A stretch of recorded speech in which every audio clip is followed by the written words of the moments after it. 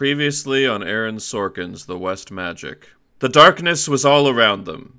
The radio could only sputter, and something awaited our heroes in the murky depths.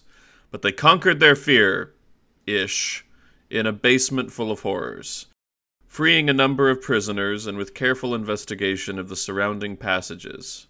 They made their way towards what they thought was the sea. After a harrowing fight with a giant slug, our heroes made their escape into the ocean aboard a small powerboat, piloted by Frankie Four Fingers and Bottles. They also were able to reconnect with the Aarakocra marksman Merriman, and they took some of the escapees with them. Once at sea, Frankie fired a green flare into the sky, and with a rumbling and the sound of metal popping, a submarine surfaces next to them, bearing the flag of the Royal Kebran Navy. So the session begins with all of you still in the boat and adjacent to this submarine. Frankie also explained to you that the captain of this vessel owed him a favor. So that is where our story picks up today. During our last session, or at the end of our last session, the party leveled up. So if we could all go around and kind of say what feats or improvements you got by hitting level 5. Treble, we'll start with you. After last week's episode, Treble realized really quick that he's not very strong. So he's decided to learn a little bit from Herman and is deciding to bulk himself up a bit and be a better fighter. So Treble is actually multi-classed. So Treble is now a first level fighter as well. I'm so glad he's a fighter and not a barbarian, because I did not want you to be a barbarian. Oh, I almost did, but the amount of hate that I could just thinking about the amount of hate that would come from Henry is just it was overwhelming. So I was like, no, I can't. I didn't even tell him about it, but I could feel the hate coming from him. Because you always had like a sword and stuff. So you're just like learning how to be a better sword guy. That makes sense. Exactly. If I could interject briefly here, we also did a one-shot where everybody multi-classed, or everybody played a barbarian multi-classed with something else, and one of them was a barbarian. And that was me, and it was so good. It was so good. I'm just picturing Treble and Herman training on the boat while they're going out, because we leveled up on the boat. So I just picture like this action montage where like I've got Treble doing squats and like shadow boxing, but we're in this tiny little boat, so we're just bumping into everybody the whole time while we're training, and everyone else is obviously super annoyed. Yeah, I'm like grabbing bags and stuff and using them, and the people are like, hey, I need that. That's our food. I'm just like doing dips with it. You miss like a punch or something and break the steering wheel for the boat.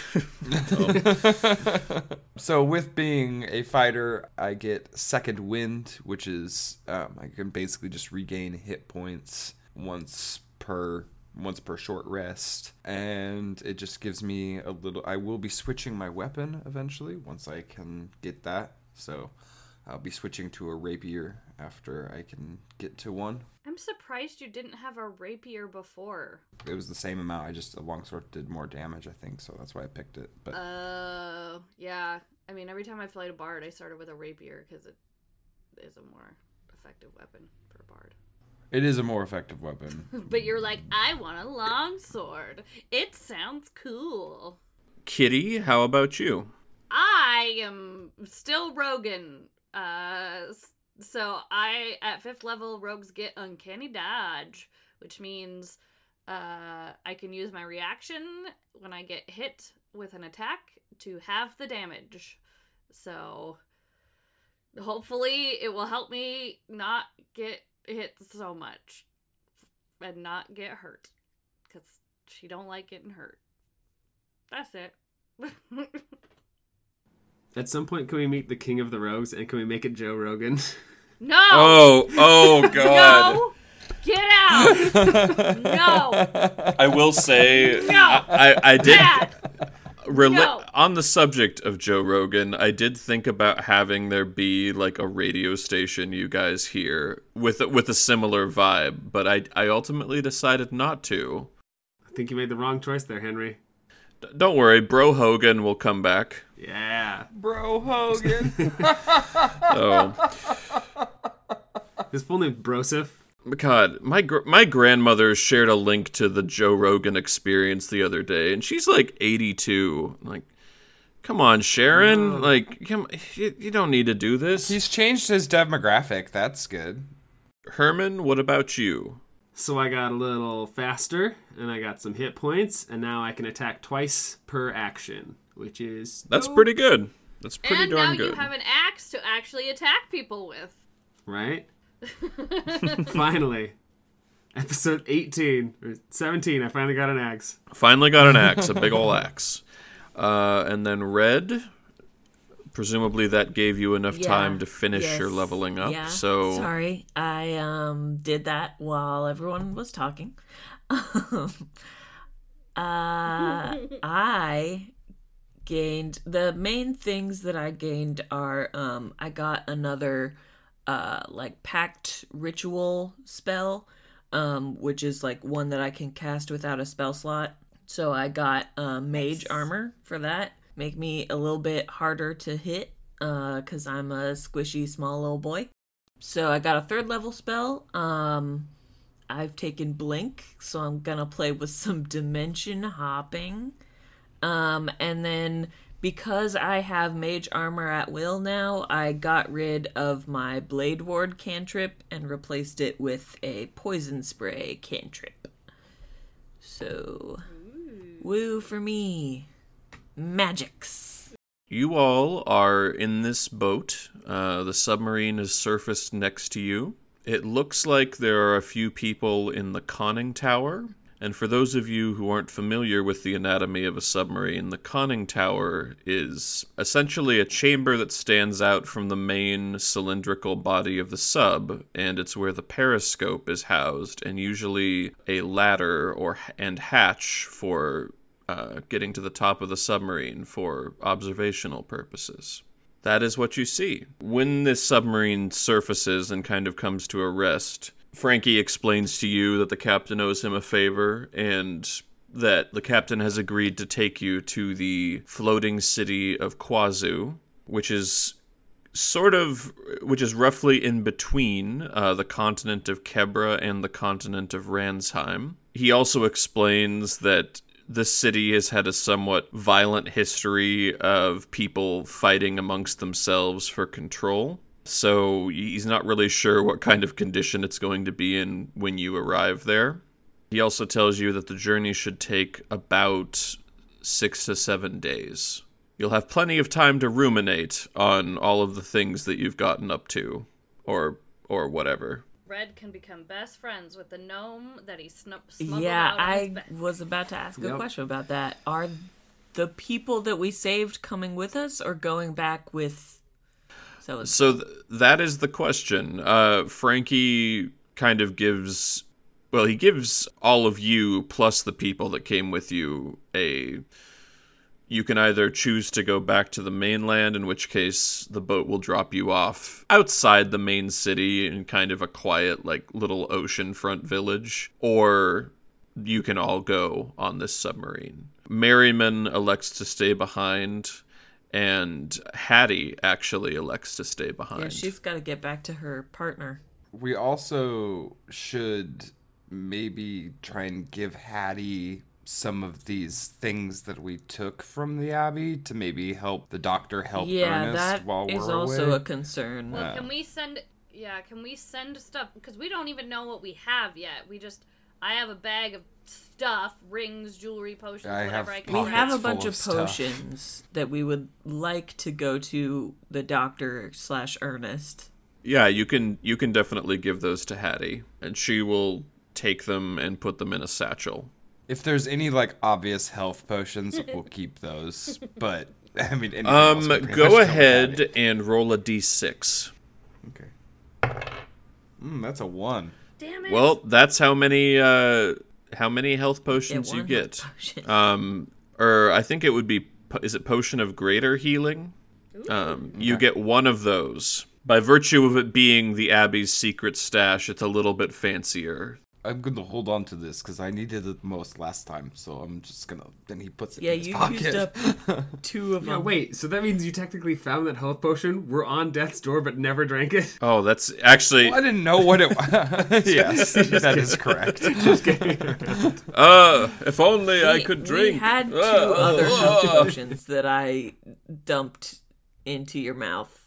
So we used up our regular health potions. But yeah, I'll still have a bag of whatever jewelry stuff. Hopefully, Yeah, we can some of it's search our magical loot or something. on the ship. And then as far as the prisoners, I think we would just ask them where they want to go, unless there are ones that, like, we can't bring them to consciousness.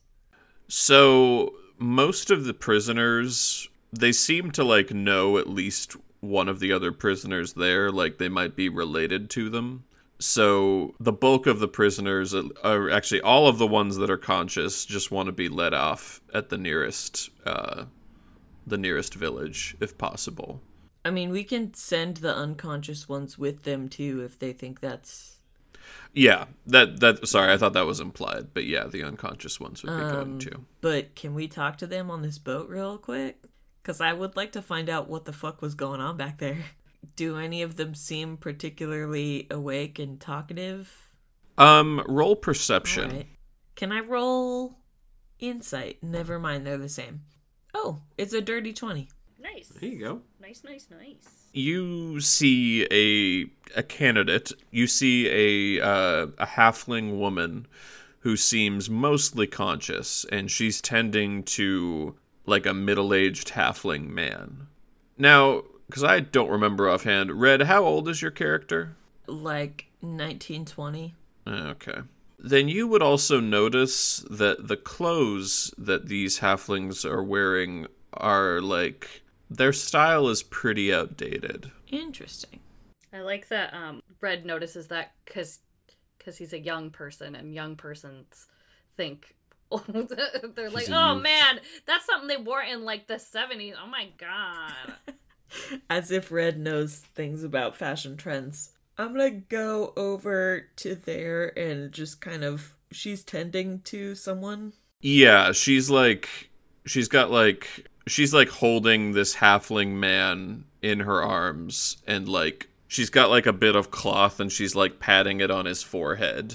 Okay, I'm gonna get like some water. I have like a water skin or whatever, and bring it over and kind of offer it to her and be like, "Hey, do you need anything? Can I help with anything over here?" She like looks at you in kind of a quick jerky motion, and she looks at the water and then back at you, and then without a word she just grabs the water and opens it, pours some of it on the cloth, keeps dabbing at the guy's forehead, and then drinks some of it. After a couple minutes, she hands it back to you and says, in kind of hushed tones, thank you. Thank you for this. Yeah, you're welcome. I wish we could have got more people, but I'm glad we were able to help out with at least a few of y'all. So are we. If I could burden you with a question, my good, whatever you are. Yeah, it's no worries. What year is it? Oh shit! I don't know what year it is. It's the year 7. that you It's tell the us, year that Henry will Henry. tell me right now. Correct. The year is 3116. I tell her that. 3116 BCC, which stands for Before Continental Collapse. Or, pardon me, it should be ACC. I tell her that. When you say this, her eyes go wide.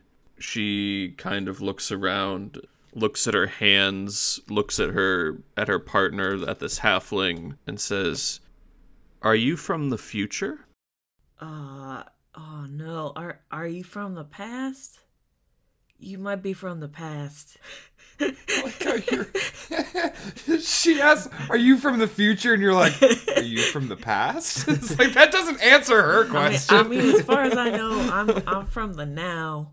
I never done any time traveling I know about. She looks visibly panicked at this point, and then says, "I was born in the year 712. What? What the fuck is happening? Well, This is where we edit in a bum bum bum. Or that sound they use. I'm just gonna use for, yours. that sound they use for the Star Trek transporter. Or just a record scratch. I'm gonna give her a moment and then just be like, do you have any idea what might have happened?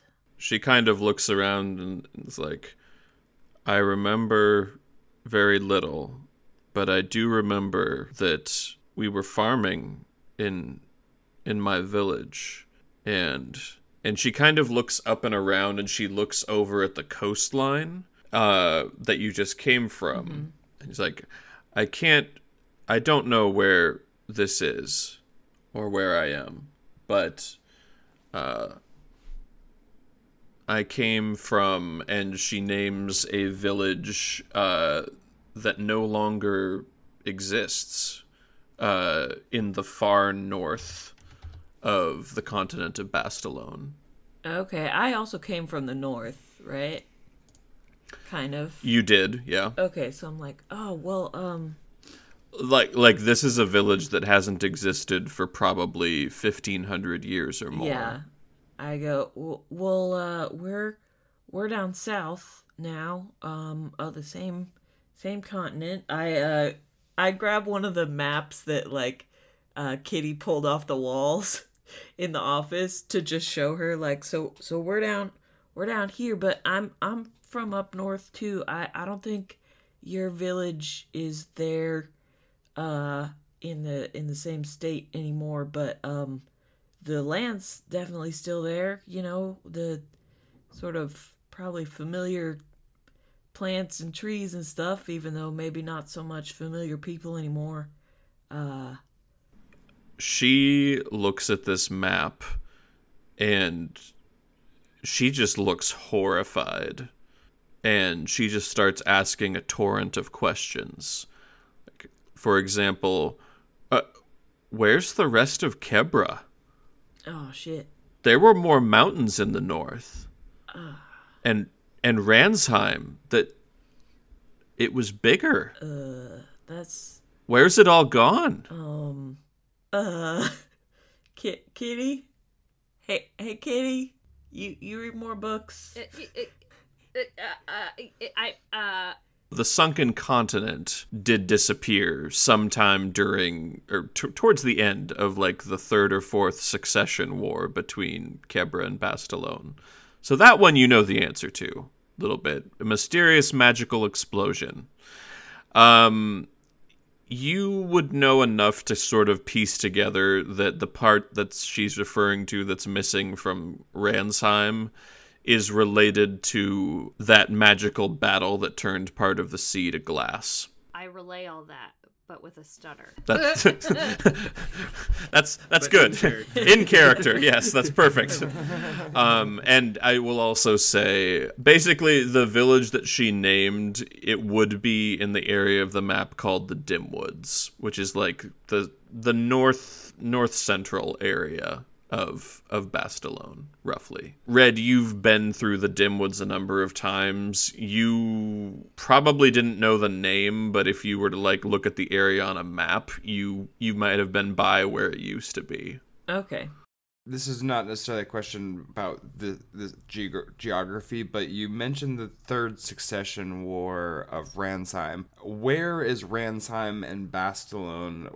Where are they at in terms of conflict right now? Is it active conflict, or is it they don't like each other? Sure. So the third succession war, for those who are fans of the DMMCU, was fought between... I hate it too. What does MCU stand for in this case? The Dial M for Magic Cinematic Universe. Okay, got it. The DMMCU.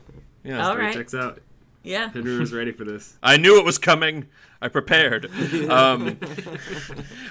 So the third, well, really all of the Succession Wars have been fought between some combination of Bastalone, Ransheim, and Kebra.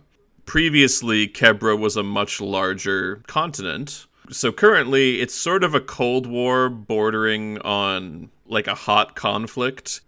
If, like, there's not really much commerce between... Actually, there's no commerce directly between Kebra and Bastalone. Lots of animosity, lots of violence. If ships from each country were to meet out in the open ocean, they would fight to the death, sort of thing. Ransheim is pretty negative towards Bastalone also. While they won't overtly attack either Bastalone or Kebra, they're not friendly. But it's sort of more opportunistic. I'll hit you when your back is turned and then hide. Like, they'll never publicly admit to anything, but they're definitely not playing nice. And then Bastalone is just kind of a bully. I hope that I've conveyed at this point how much of a bully this government is, but if I haven't, I'll get on that. Just want to make sure we should probably repost our world map on Twitter along with this episode. And Instagram. So, yes. And Instagram. So, everybody, you can go there and find it. So, I have a new version of this map. Ooh. I've added a little ship icon that I will update each week as you get closer to the floating city. Very fun. Yeah, just to give you a sense of continuity and progress. So right now, you are in the Sea of Glass. You are sort of southwest of Ransheim. You are outside of New Bastalone, but out in the open water. And essentially the Succession Wars were fought over, like, territorial sovereignty. Bastalone wanted a chunk of the original Kebran continent, and Kebra was opposed to this. So they had a big ol' scrap. A Donnybrook, if you will. Kitty has roughly explained the basics of that to this poor woman. Yes.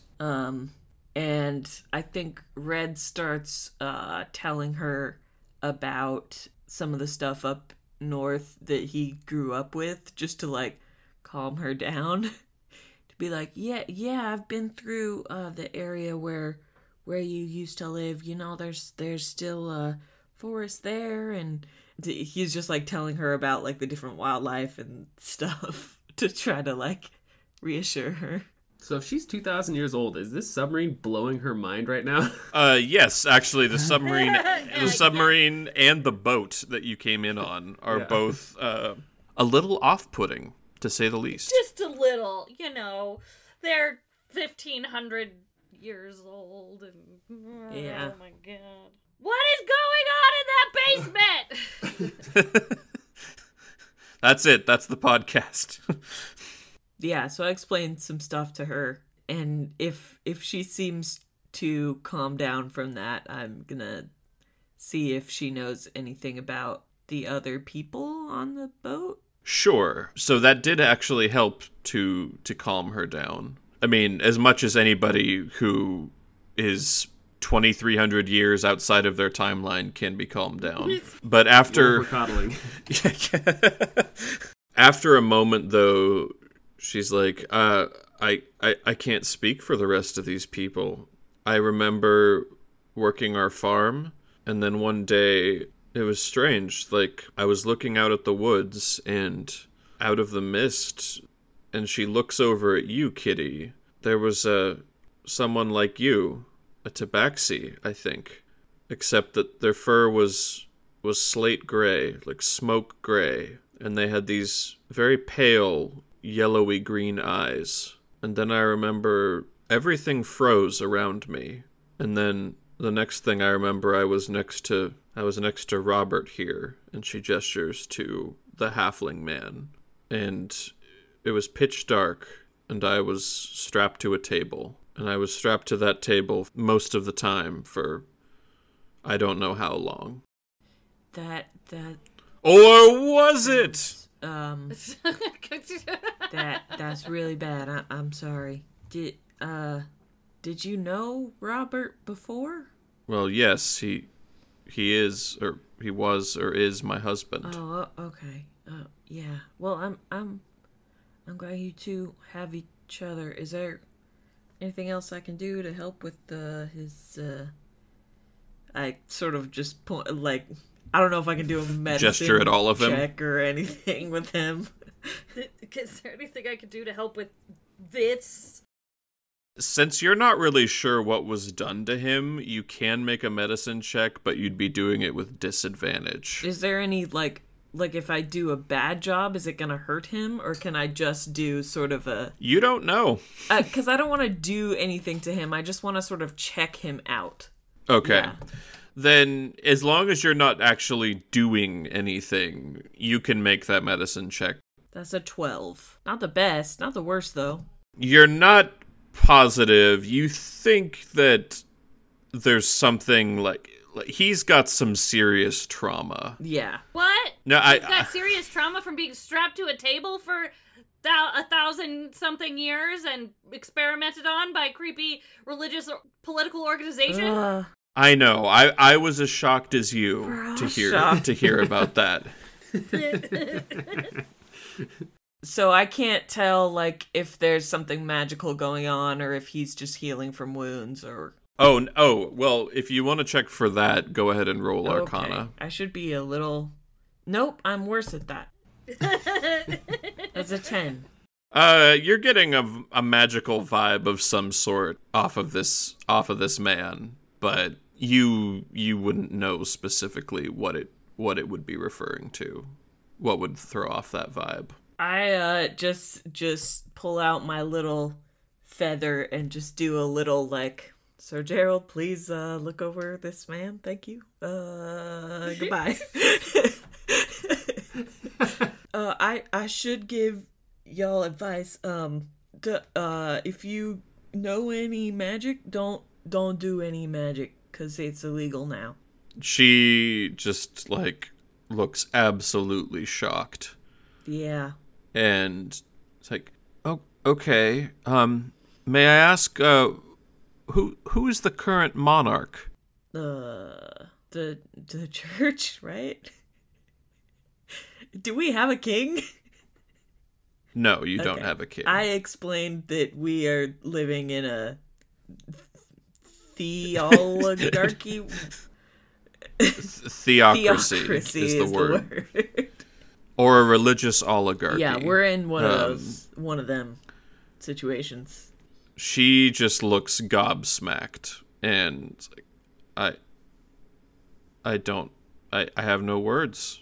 Yeah. It's been so long It's been. since it's been a while. Oh, I was doing. It's been 1 week since you're looking at me. That's It's what good. I thought, yeah. Yeah, I don't know how much longer Robert has. So I think that if we go back to the shore, we're just going to try to make our way to where our village used to be. you can, I give her some basic advice on, like, major roads to take. And, Okay. I give her some money as well. Because we just stole a whole bunch of jewels, I think we're gonna be okay. So I just give her the money that I have. And sort of instruct her to be like, help your fellow folks if they need some. Okay, I want to turn to Frankie Four Fingers. Be like, Frankie, I'm sorry about what happened to Krogash. I wish we could have helped him. Frankie's been smoking a cigar, like, down... He started your boat ride with, like, a full cigar. Now it's, like, a third. Like, he's really plowed through this cigar. He's like, don't worry about it, kid. It just means I don't have to pay him. Oh, that's an interesting take on how that went down. Well, thank you so much for everything you did for us. Hey, of course. Besides, you guys were a perfect distraction. I got news just now that, my follow-up guy, he got the item I wanted. So you guys worked out great for me. Oh, okay. Glad everything worked Did out we for you know then, about I the guess. follow-up guy? No, you do not, because he did not tell Yeah, you. I figured. And- I figured. And you can see Bottles kind of looking over at you, and he gives like an apologetic shrug, like, sorry, just, nothing personal. Now I want to turn to Hattie Anderson. Oh God. Oh God. Like, Hattie, I'm never going to forget you. And I want you to have this as something to remember me by. And I'm going to give her my battle axe. God damn it! You piece of shit! You dumb motherfucker. Piece of... I love you. I love this dumb idiot.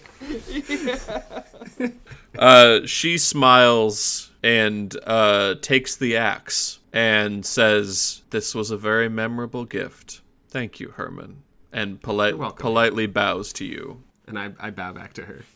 Merriman is going to go back as well, which makes sense. And you gave the potions to Hattie, so she's got those in hand, and she tells you that she'll make sure that the doctor gets them. From the sound of from the direction of the submarine, rather, you hear the sound of raised voices, and then a metal gangplank, which is kind of attached to the side, bolted to the side of the submarine, comes down and makes a bridge between your boat and the submarine. And Frankie turns to you and says, "All right, this will be the last thing I say to you, unless I see you again. Which, given your reputation at this point, I don't know that I will see you again in one piece. This submarine is called the Pride of Nehekor, and the captain is Captain Michelle." Such a fantasy name and such a normal name at the same time. Getting Dune up in here.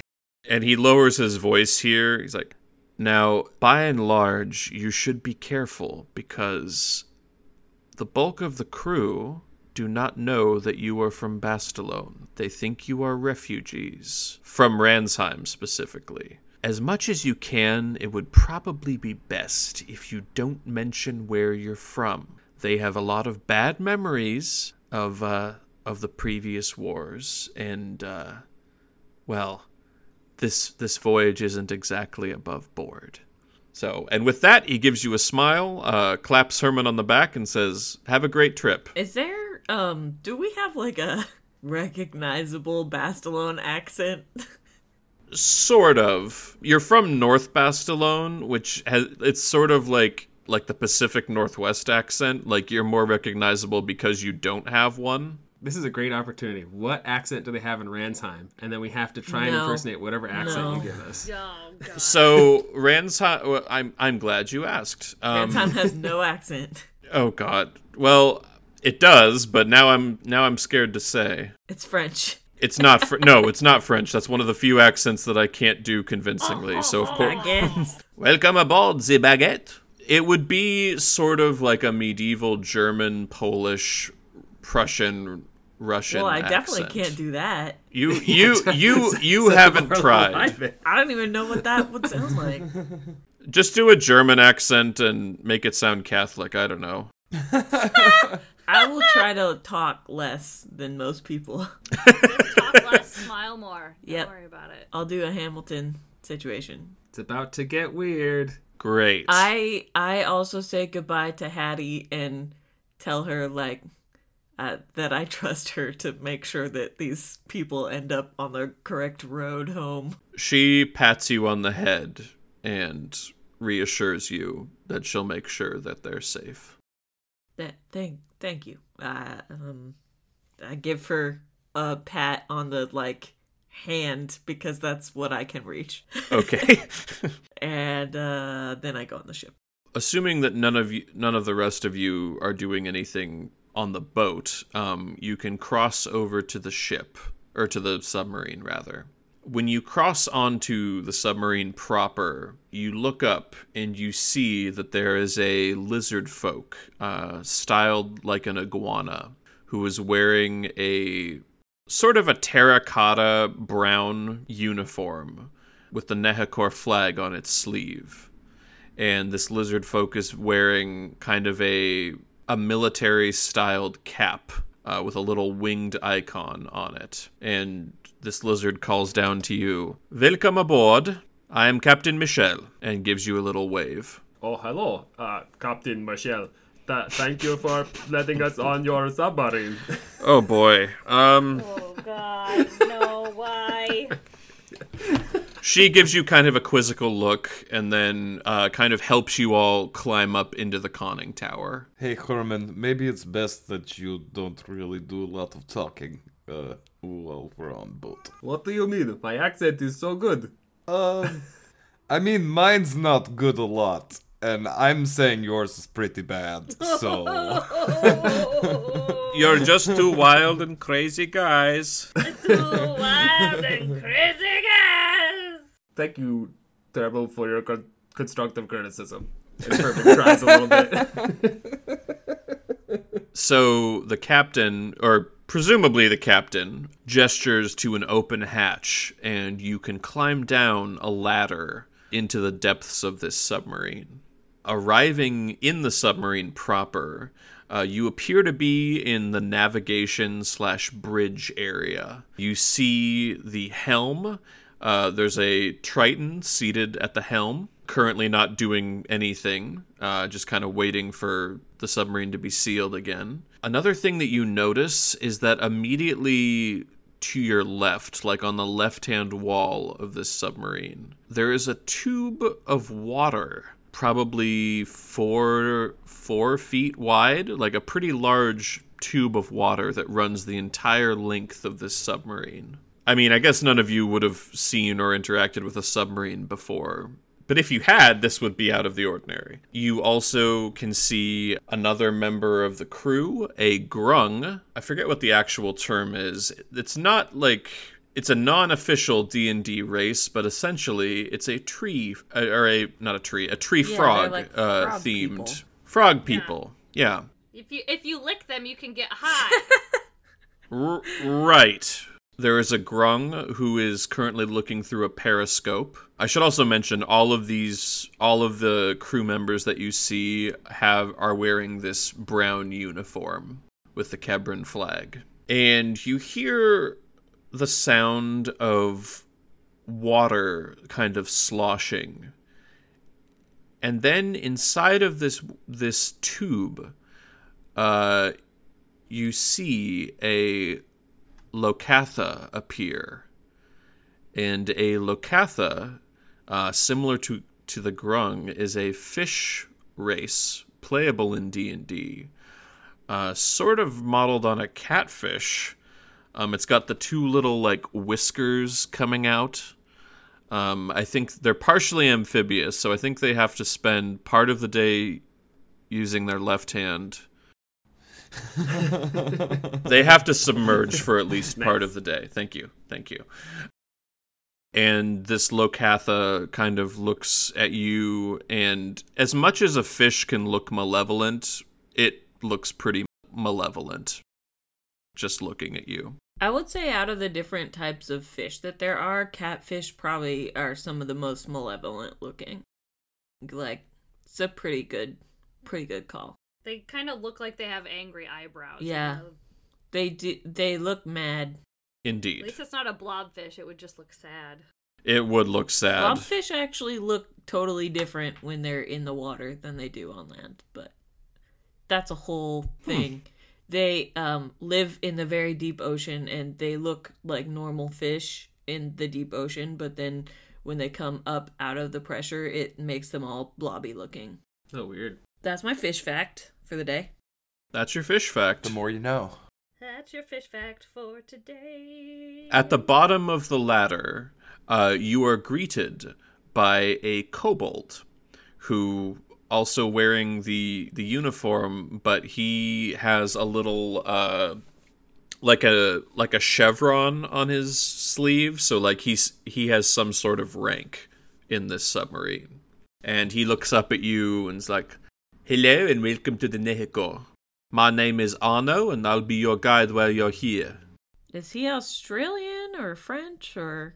He is neither. He is Kebran. All right. He is Kebran. We will try our hardest to stay out of your way. Well, you're not too tall of a person. I would worry more about that guy over there. And he points to Herman. Herman goes to say something, but then he remembers what Treble said, and he just bows his head a little bit. After a moment, you can hear the sound of, like, a metal valve turning, and you realize that it's the captain sealing the hatch at the top. And they do that cool thing on ladders where they, like, move their feet and just slide all the way down instead of climbing down each rung. So badass. Landing nimbly. So, Michelle lands with grace. Clearly, she's made thousands of voyages and is very familiar with a submarine.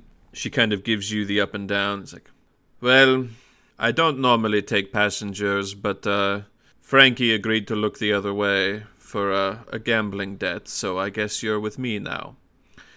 There are some rules that I expect you to follow while you're here, and of course, I don't know if Frankie mentioned this, but there is a small price you have to pay as well. In the event that our ship is attacked, I've been given to understand that you all have killed some people, or are at least partially handy in a fight.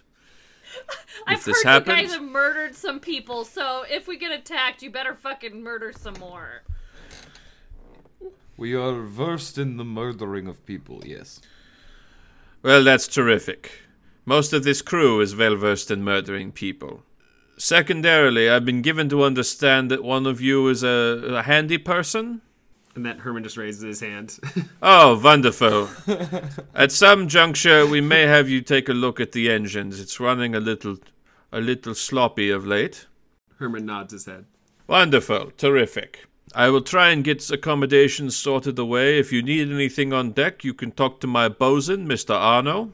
And she points to the kobold that greeted you. Until that time, and she hands you a little, like, laminated card. And this card has the layout of the submarine labeled in like these black blocky letters, so it's very easy to read. So, you can see the following rooms labeled. Bridge, which contains the controls for steering, submerging, and the periscope. You also see the map room, which is immediately adjacent to the bridge and contains all maps, charts, and signal books. There are 2 different rooms on each end of the submarine labeled torpedo room, which does exactly what it says on the tin. There is the mess, which is where you would go to eat. There is the observation room, which is, so this submarine is not the largest. I mean, you wouldn't know this. It's not the largest submarine, but it's not the smallest. So there is a total of 3 decks. And kind of in the middle deck, there at the front of the submarine and above the torpedo room is a room with a glass observation window, which is normally sealed while it's moving, but when you're stationary, this window is open so that you can kind of look out at the ocean. And then there's a complicated...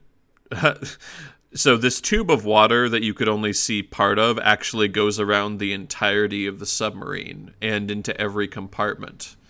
And it is for the Locatha members of the crew, so that they don't have to worry about suffocating. And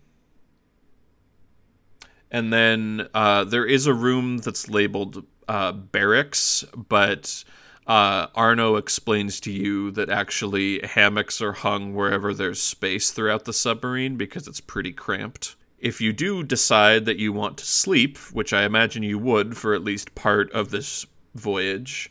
no, we're just gonna stay up for 6 to 7 days straight. I see no way in which that backfires. But you will roll a d20, and I will tell you where in the ship you specifically are able to find a berth. Fun.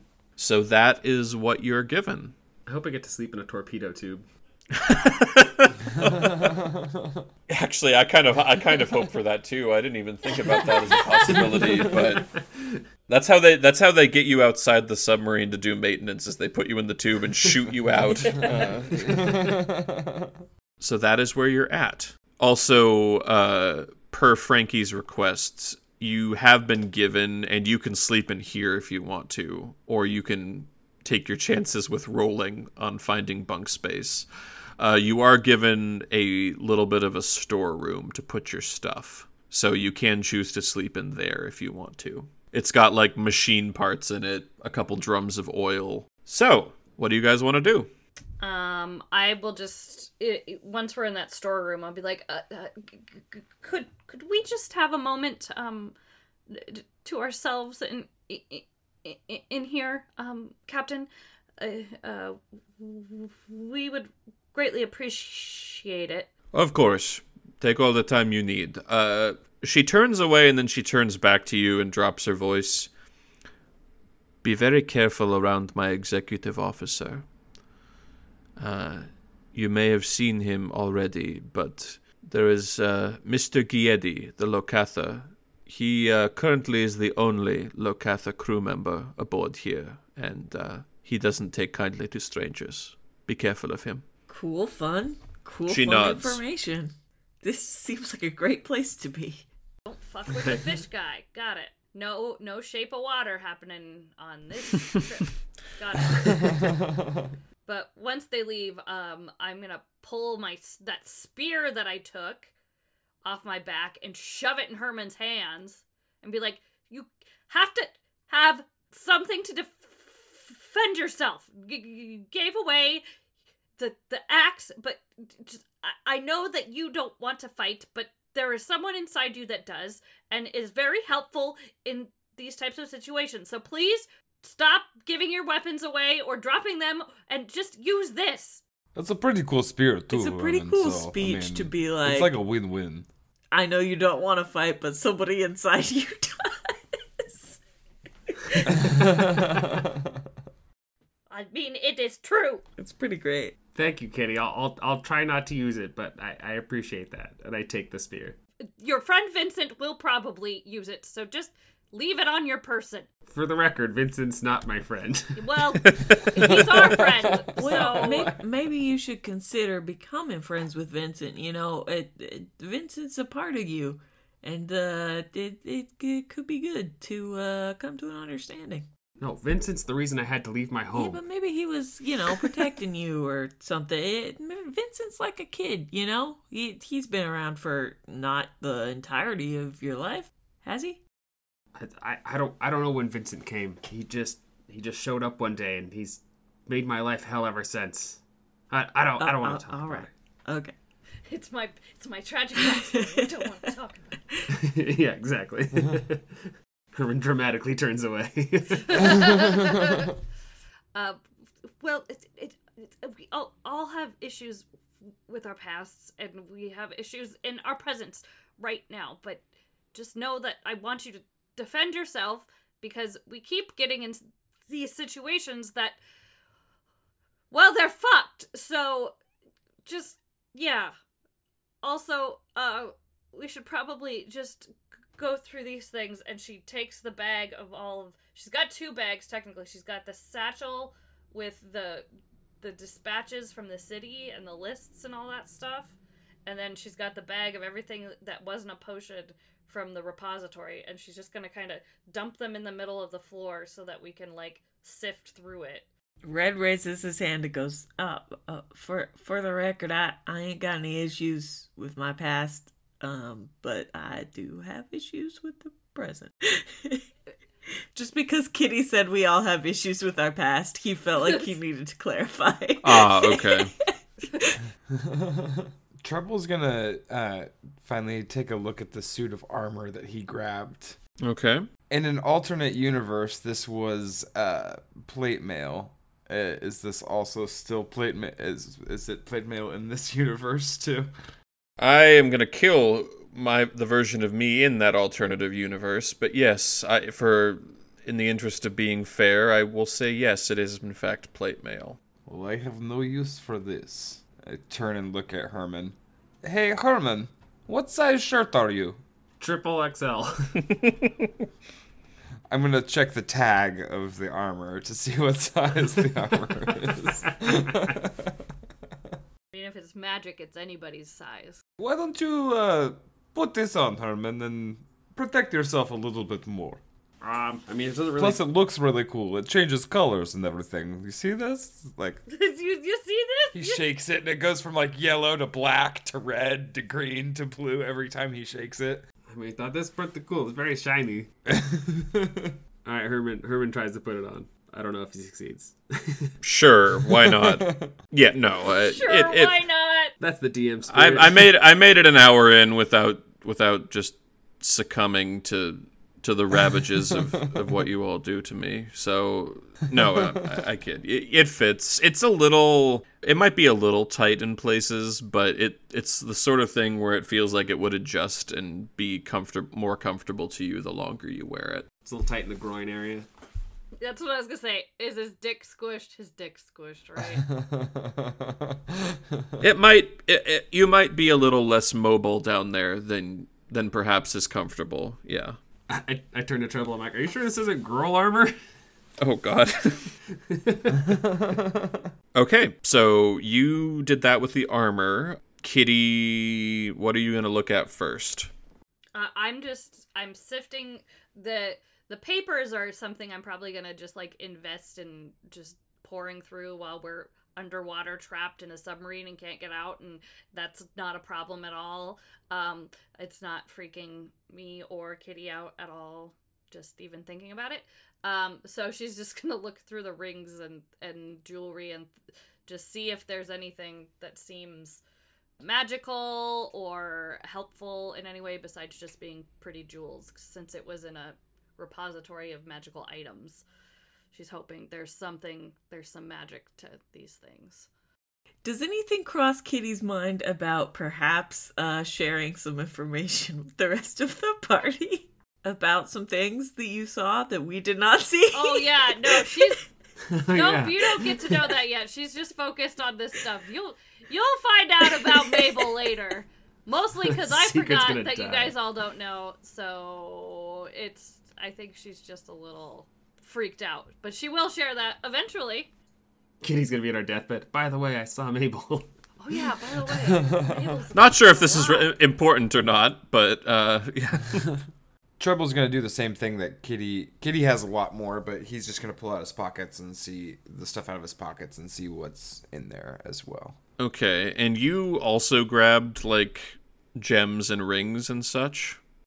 Yeah, anything small that could fit in my pocket. I mean, it didn't necessarily have to be gems and rings specifically. It was just kind of anything small that I could fit, like any little daggers, anything like that. Hi there! If you're listening to this spot, you might have never heard of Dice Carnival, but you're gonna want to hear about this. Maybe you'll fall in love with Electroval, our musical steampunk audio adventure where a quirky cast of heroes must exhume a conspiracy after being framed for a famous murder. New upload every Tuesday. Or maybe you would fancy our whimsical Wild Beyond the Witchlight campaign that we record with our friends at the Homebrew D&D show. We've got plenty of episodes out now, so if you're looking for a compelling story that is guaranteed to intrigue, surprise, and make you laugh, look no further than to search Dice Carnival on your favorite podcasting feed. Hope to see you there. Bye-bye! Kitty, I'll start with yours. You were able to grab in the bag a number of magical items. So let me tell you what all you found. Loot! That's all I want. I want the loot. All about that loot. All about that loot. About that loot. No treble. Oh, that's good. I know. Treble pulls out his loot. Ah! God. Okay, so you find, in no particular order, a phial or canister of a thick black liquid, which, from a gameplay perspective, is the oil of slipperiness. If you apply it to a creature, they gain the effect of the freedom of movement spell for 8 hours. So, unaffected by difficult terrain, spells and other magical effects cannot reduce your speed. and you can't be paralyzed or restrained. Nice. And you can automatically escape from non-magical restraints or grapples. And being underwater imposes no penalties on your movement or attacks. You also find, again for gameplay purposes, the Ring of Swimming, which increases your swim speed to 40 feet while wearing this item. You also find a glass jar of a kind of sky blue viscous liquid, which is a restorative ointment. You can either consume it or apply it to your skin. The creature that receives it will regain 2d8 plus 2 hit points, is cured of any disease, and ceases to be poisoned. We got some good goop. Got lots of good boots. I'm also going to give you the stat block for your grappling hook here. The grappling hook itself has a 60-foot length of rope. It weighs a total of 3 pounds. Well, fuck the weight. That doesn't really... We aren't using carry weight here because... Yeah, that's 'cause too you're a much. Good DM. Oh, thank you. Yes. Well, yes, I am. However, it can hold up to 3,000 pounds, and you can use an action to speak a command word, and the rope will operate on its own. So you can order the rope to move towards a destination you choose if you want. So if you throw the rope, let's say, for example, and then it doesn't quite land where you want it, you can then order it to move where you want it. You can Ledge, please. Go to the ledge. No, the other ledge. Higher. There, you got it. To your left. No, your other left. Your other left, yeah. You can also tell the rope to fasten itself securely to an object or unfasten itself. It is also a self-coiling rope, so that you don't have to do it. It'll do it on its own if you tell it to. Additionally, you can tell the rope to knot itself, so like at 1 foot intervals, knots will appear to aid in climbing. Since the rope is basically alive, can we treat it like a pet? Can we call it Rupert Murdoch? Well, you could, You can I call it suppose. that. I'm not. Should you? Should you? I should also give the stat block for the spear. For whoever uses it, I just want to... Oh yeah, I have the spear. You have the spear? Okay. Well, this is going to be fun for you. So, when thrown, and when you speak the command word, which is whatever word you want it to be, the spear will transform into a bolt of lightning. Ooh. Forming a line 5 feet wide, extending out from you for a distance of 120 feet. It will turn back into a javelin when it reaches the target. And then you also get, Kitty, one of the things that you pull is a small gray bag, which you, being an inquisitive rogue, would recognize as the Bag of Tricks. And for our viewer or listeners who may not be familiar with the Bag of Tricks, it is an ordinary bag made from gray, brown, or tan cloth. Reaching inside will reveal the presence of a small fuzzy object. Essentially, you get to pull a random animal out of a bag and then throw it at people. So, Kitty, you got the gray Bag of Tricks, which is actually probably the best bag of tricks, or one of them. You can choose from weasel, giant rat, badger, boar, panther, giant badger, dire wolf, or giant elk. Fuck. Okay. I guess that's the second best one. Oh damn! And you can pull out of it 3 times a day. Indeed. Fuck. Dang. Wait, So I'm that's... starting do at you get to Panther. choose what animal it is, or do you roll? No, you have to... You roll a Okay, that's what I d8 thought. each time you want to... You roll Yeah. and you I'm get just one of gonna those. Are those Kitty's gonna. are those creatures friendly to her, or are Yes. they? It is friendly to you and your companions, and it makes an action whenever it's your turn, so it doesn't get a separate initiative. As a bonus action, you can command how the creature moves and what action it takes. The last thing that you get is the Ring of Jumping. While wearing the ring and while attuned to it, you can cast the jump spell as a bonus action at will, but you can only target yourself while doing it. So, So that is what you find.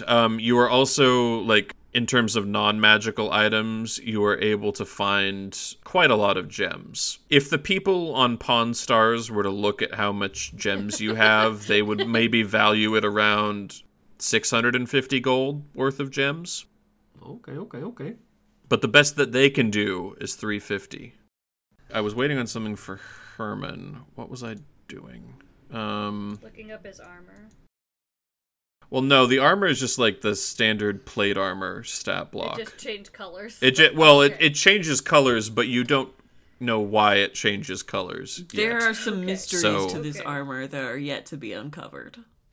Indeed. It's mood armor. It's really hot right now. It's a mood ring. By the way, I'm not proficient in heavy armor, so now I have disadvantage on a bunch of stuff. Oh no. But it's gonna make it funnier. It's only why you wear it though. Like if you get to the point where you're frustrated by it and you're like, I got enough, and Wait, just throw it somewhere. Barbarians aren't proficient in heavy armor. I think only paladins are. Apparently not. Well, Are you but a Goliath? no, because barbarians get a bonus for unarmored. Their AC gets a bonus if they fight without armor, like similar to that monk bonus for fighting without armor. Oh yeah. Yeah, I figure it's good for storytelling. I'm not good with it now. I'll just try and work my way into it and get some ability that makes me so I can wear armor. Okay. It's gonna make I great love things it. happen. I love it. Yeah, I guess you wouldn't be used to wearing armor anyway, so you're like Yeah. clunking around in it. Just Nate is the perfect D&D player, which is the type that is willing to do things that are completely not good mechanically for the sake of the story. 100%. I appreciate that. Those are the items that you found, and I told you how much gold that was worth. Treble, you grabbed some things as well, correct? Correct. So let's talk about what you found. So you found a different bag of tricks. So you found the brown/rust-colored bag of tricks. And it functions... You can pull 3 objects from it, and then you can't use it again until the next day. The animals that you have access to are the rat, the owl, a mastiff, a goat, a giant goat, a giant boar, a lion, and a brown bear. So when we retire, we're starting a zoo, where the animals are only there for a day at a time. You Every day bought a it's zoo. different set. Do the animals from this Actually, bag in disappear your- after like a certain amount of hours, or they just like Yeah, the next day. Okay, they The next disappear The next morning, day, okay. yeah. Okay, so Jordan, you found that. You found a kind of a small canvas bag or packet, which contains a fine gray dust. And it is the dust of dryness. Basically, you put a little bit of dust into water, and it will suck up all the water in a 15-foot like sphere around this dust and become a pellet. You can then use your action to smash the pellet, causing it to shatter and release all the water that was absorbed. Cool. An elemental composed mostly of water that is exposed to this dust must make a con save or take 10d6 necrotic damage. So I guess it's an anti-water elemental sort of thing. Or if we want to fuck with that fish guy, if he's... Oh yeah, that too. So you found that. Actually, I'm going to go ahead and give you guys that item now because I should have had you do it when you immediately got on the ship. The captain and the bosun, the kobold, also each issued you all a cloak of the manta ray, which it allows the wearer to breathe underwater. fucking love So it. each of you Love gets it that, so much. and specifically, everyone on the ship has one, even the people who can breathe underwater normally, and they use it almost in. so fast. You can swim fast, but they use it for like overhauling the submarine or making repairs outside. Okay, No, but now we all look really... you do all look You really look cool. So bitchin'. Okay, but that wasn't all that you found. But wait, there's more. There's more. You found... A Nissan Altima. Tell him what he's won, Johnny. A used Volvo. No. You found a carved ram's horn. Which in this instance is the horn of blasting. When you blow this horn, you turn into Danny DeVito, and you immediately start blasting. No. When you, every creature within a 30-foot cone in front of you has to make a DC saving throw and succeed on a 15. And if they fail, they take 5d6 thunder damage, and they're deafened. On a successful save, a creature takes half that much damage and isn't deafened. Creatures and objects made of glass or crystal have disadvantage and take 10d6 thunder damage instead of 5d6. I'm also going to make a homebrew ruling. Creatures that are also made of porcelain or ceramic will also suffer that disadvantage. AKA, I'm gonna throw creatures that are made out of porcelain and ceramic at you bitches. Beware! We're gonna go to war with the Pottery Barn. That's one of the best That's jokes the best I've joke heard in in this recent. episode. That was fucking fantastic. Here's the catch though. Each use of the horn's magic has a 20% chance of causing the horn to explode. Oh, shit. So here's how that's going to work. For the first use, you don't have that percentage chance. For every use after that, you're going to have that chance. So how you'll roll a d10, and based off of that, if you get like a 1 or that'll a 2. determine. Correct. If you get a 1 or a 2, it'll explode. The explosion will deal 10d6 fire damage to the person blowing the horn, and it will destroy the horn. Yikes. Just like all the sex workers always say to me, the first blow is free. Cut Oh, that God. out of the podcast. That's horrible. Damn. You did the best joke and then you did the worst joke.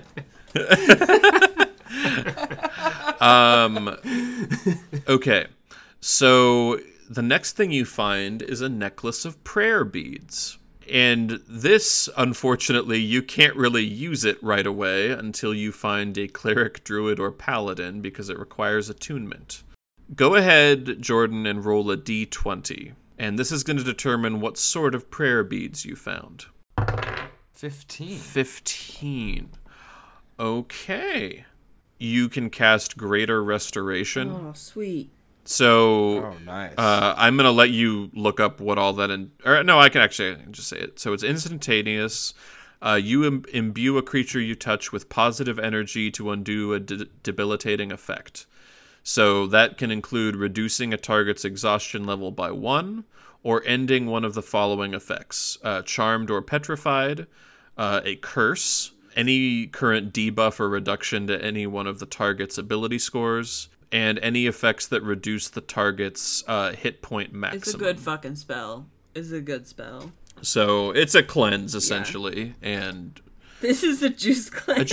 a juice cleanse, which should be great for Herman, actually. He's all about that juice cleanse. So you found that. You found your prayer beads. And then the last thing you found is a carved, iron or maybe tungsten, you can't really tell, a dark silvery gray ring, which is carved with ram's horns. And this is the Ring of the Ram. While wearing this ring, you can use an action to expend one of those charges to attack one creature you can see within 60 feet. The ring will produce a spectral ram's head, and it makes an attack roll with a +7 bonus. On a hit, depending on how many charges you spend, you can choose to do all of the charges or 1 or 2, whatever. The target will take 2d10. 10d10. 10d10. 10d2. D2s, yes, a coin. The target will take 2d10 force damage and be pushed 10 feet away from you.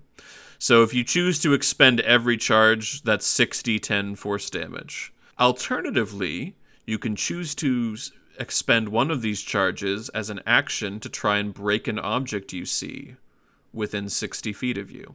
Treble immediately puts that on. That's his. He doesn't care. The last thing you find is a little off-putting. You pull out a carved wand, maybe made out of like a willow or maybe even bamboo. It's kind of hard to tell, and it's just slimy, but it's like a wand-looking thing. It's got a couple of carved, almost octopus tentacles extending out of the top, and it just feels rubbery. And this is the tentacle rod. Ugh. I tried to find items that I'd never I heard like of it. before for this, so... Each tentacle... so while holding the rod, you can use an action to direct each tentacle to attack a creature you can see within 15 feet of boy. you. So each tentacle makes a melee attack roll with a +9 to hit. On a hit, the tentacle deals 1d6 bludgeoning. If you hit a target with all 3 tentacles, it has to make a DC con save, DC 15. On a failure, the creature's speed is halved, it has a disadvantage on dexterity saves, and it can't use reactions for 1 minute. And then you would also have found some items, some gems / gold worth money, so you would also have found about 650. Cool. I'm going to give the rod to Red.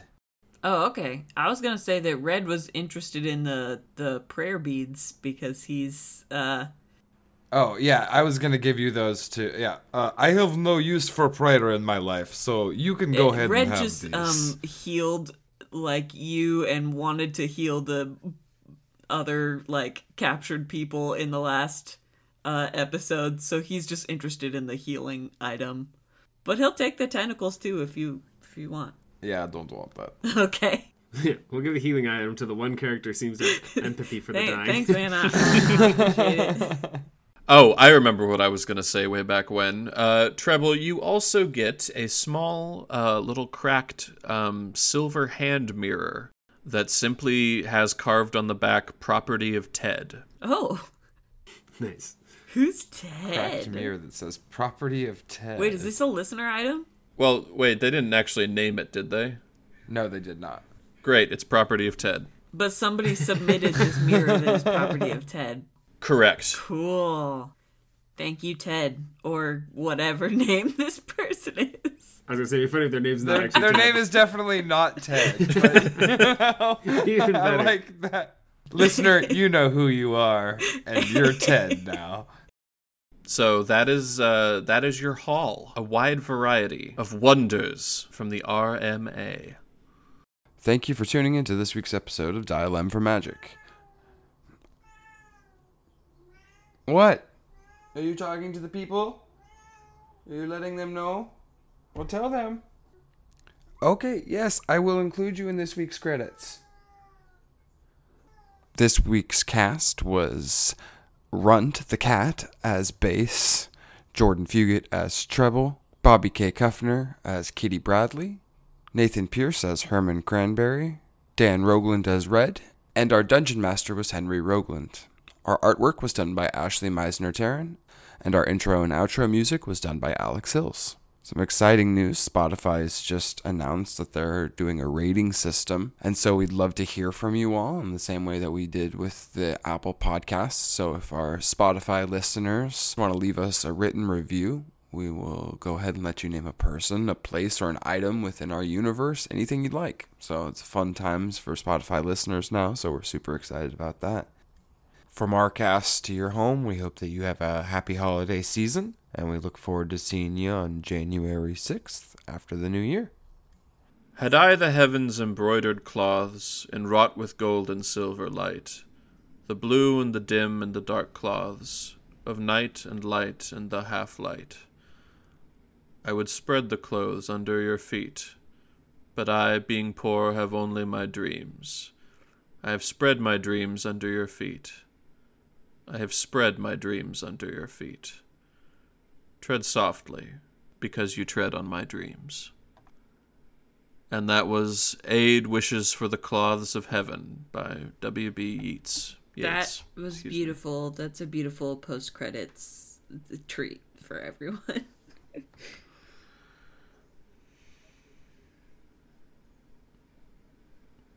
Nice.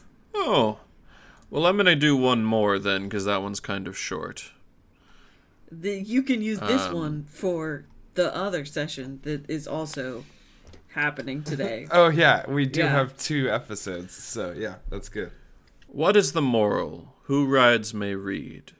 When the night is thick and the tracks are blind, a friend at a pinch is a friend indeed, but a fool to wait for the laggard behind. Down to Gehenna or up to the throne, he travels the fastest who travels alone.